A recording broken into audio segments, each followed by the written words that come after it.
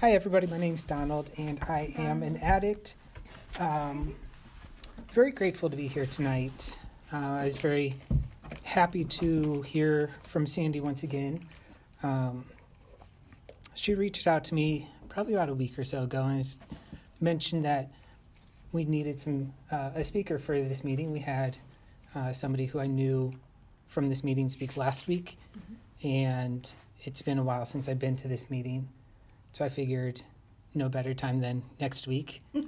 So today then to get on the schedule, and I'm very happy because it's step 8, and for me step 8 is a very important one. So I'm going to be mostly using the 12 and 12 because that's where I found recovery the best. So step 8 reading that we made a list of all persons we had harmed and became willing to make amends to them all. And step 8 is the starting of the third pair of steps. So there's the middle steps, 4, 5, 6, 7, and 8, and 9. They get paired together very often. So 4 and 5 get paired together, 6 and 7 paired together, and then now 8 and 9 paired together. And they get paired together most specifically because they're two-part steps. The first one being that we look inward, and then the second one, we take actions on what we learned from looking inward. So with 4, we look inward, we make that fearless, searching moral inventory, lighting up all those dark nooks and crannies. And then 5, we take action and look outwards, and we talk to another person. We talk to God. We explain all that stuff.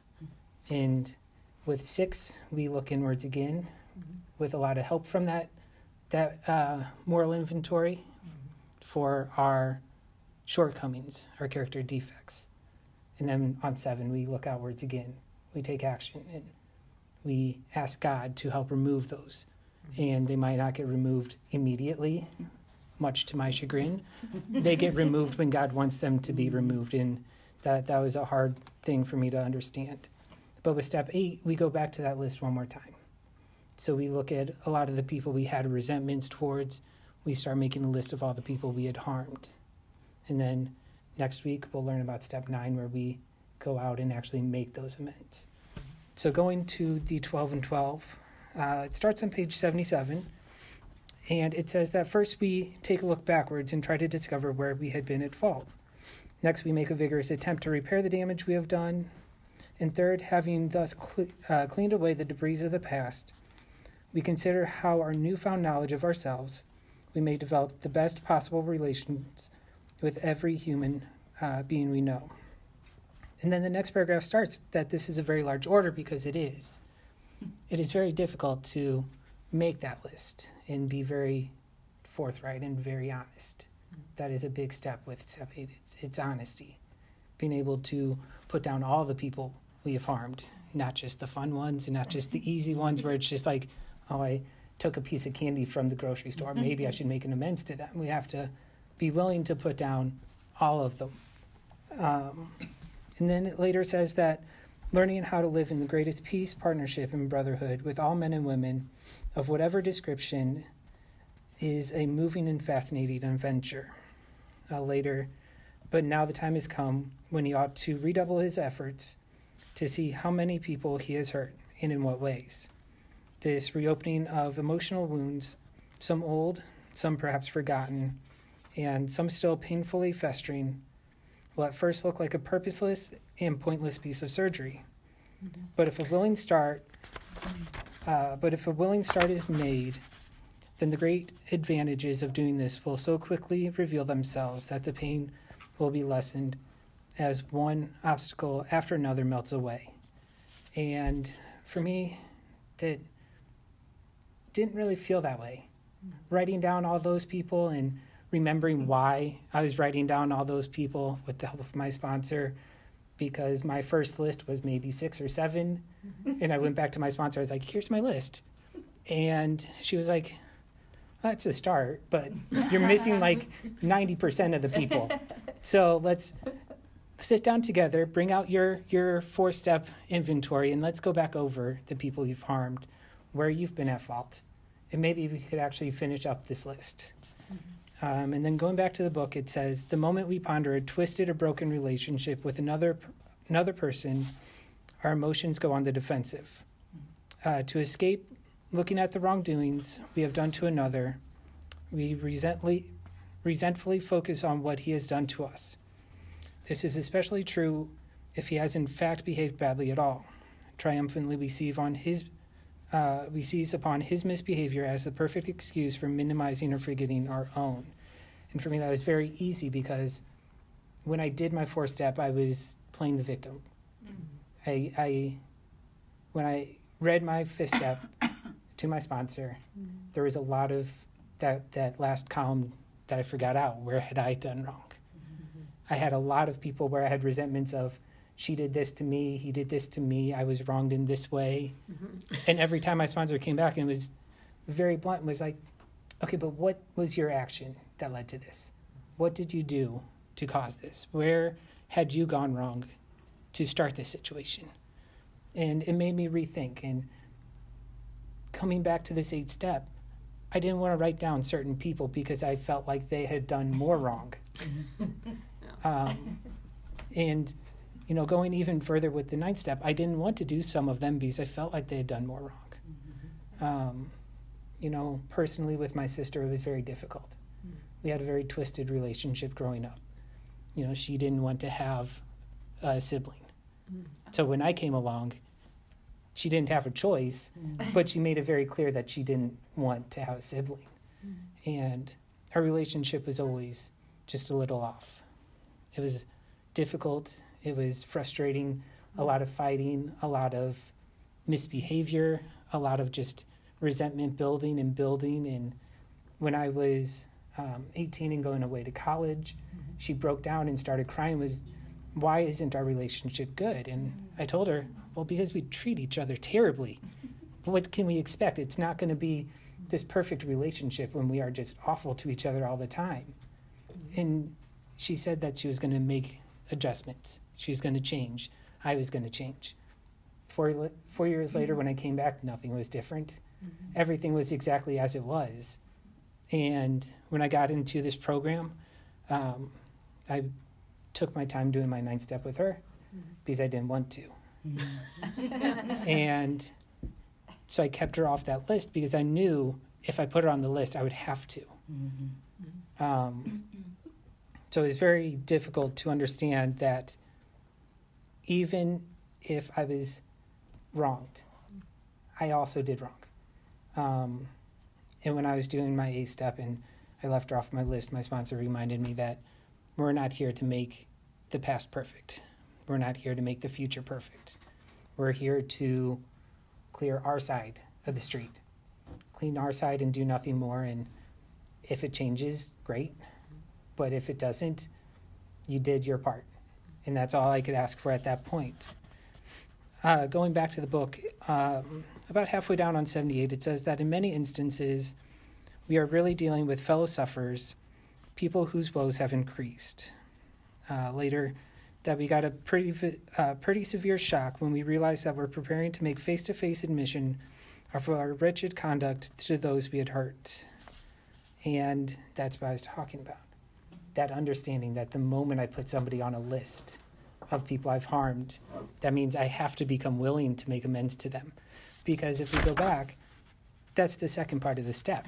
The first part is just making a list. That's easy. Not fun, but easy. The second part is becoming willing to make amends to them all. And not just, like I said, the easy ones, but literally every person on that list. I have to be willing to make those amends. I'm going to skip to 79. And at the end of that top paragraph, it says, these were some of the ways in which our fear conspired with pride to hinder our making a list of all the people we had harmed.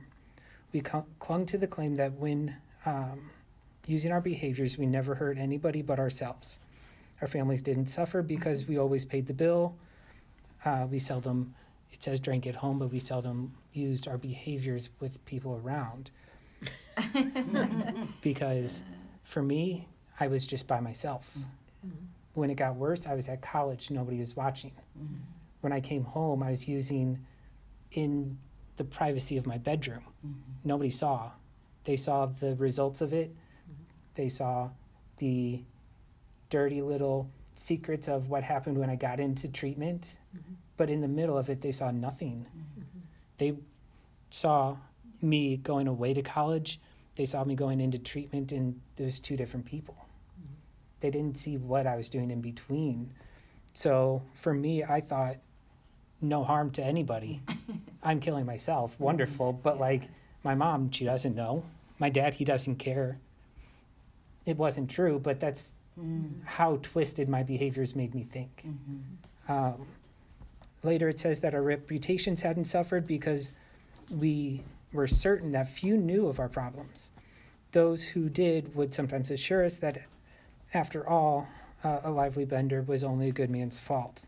What real harm, therefore, had we done? No more surely than we could easily mend with a few casual apologies. This attitude, of course, is the end result of a purposeful forgetting. It is an attitude which can only be changed with a deep and honest search of our motives and actions. And then at the end of the page it says, very deep, sometimes quite forgotten, damaging emotional conflicts persist below the level of consciousness. Later on in the page, about halfway through, it says, calm, thoughtful reflection upon personal relations can deepen our insight. We can go far beyond those things which were never superficially wrong with us, to see those flaws which were basic, flaws which sometimes were responsible for the pattern of our lives. Thoroughness, we have found, will pay handsomely. Later, the next paragraph, it says, to define the word harm in a practical way, we might call it the result of instincts in collision, which cause physical, mental, emotional, or spiritual damage to people. And if we look back to what's said in, I believe it's the fourth step, when we're going back to the fourth step in the 12 and 12, it talks about how instincts on rampage balk at investigation. These are the same instincts that were on rampage. These are the same instincts that God gave us that made us who we are.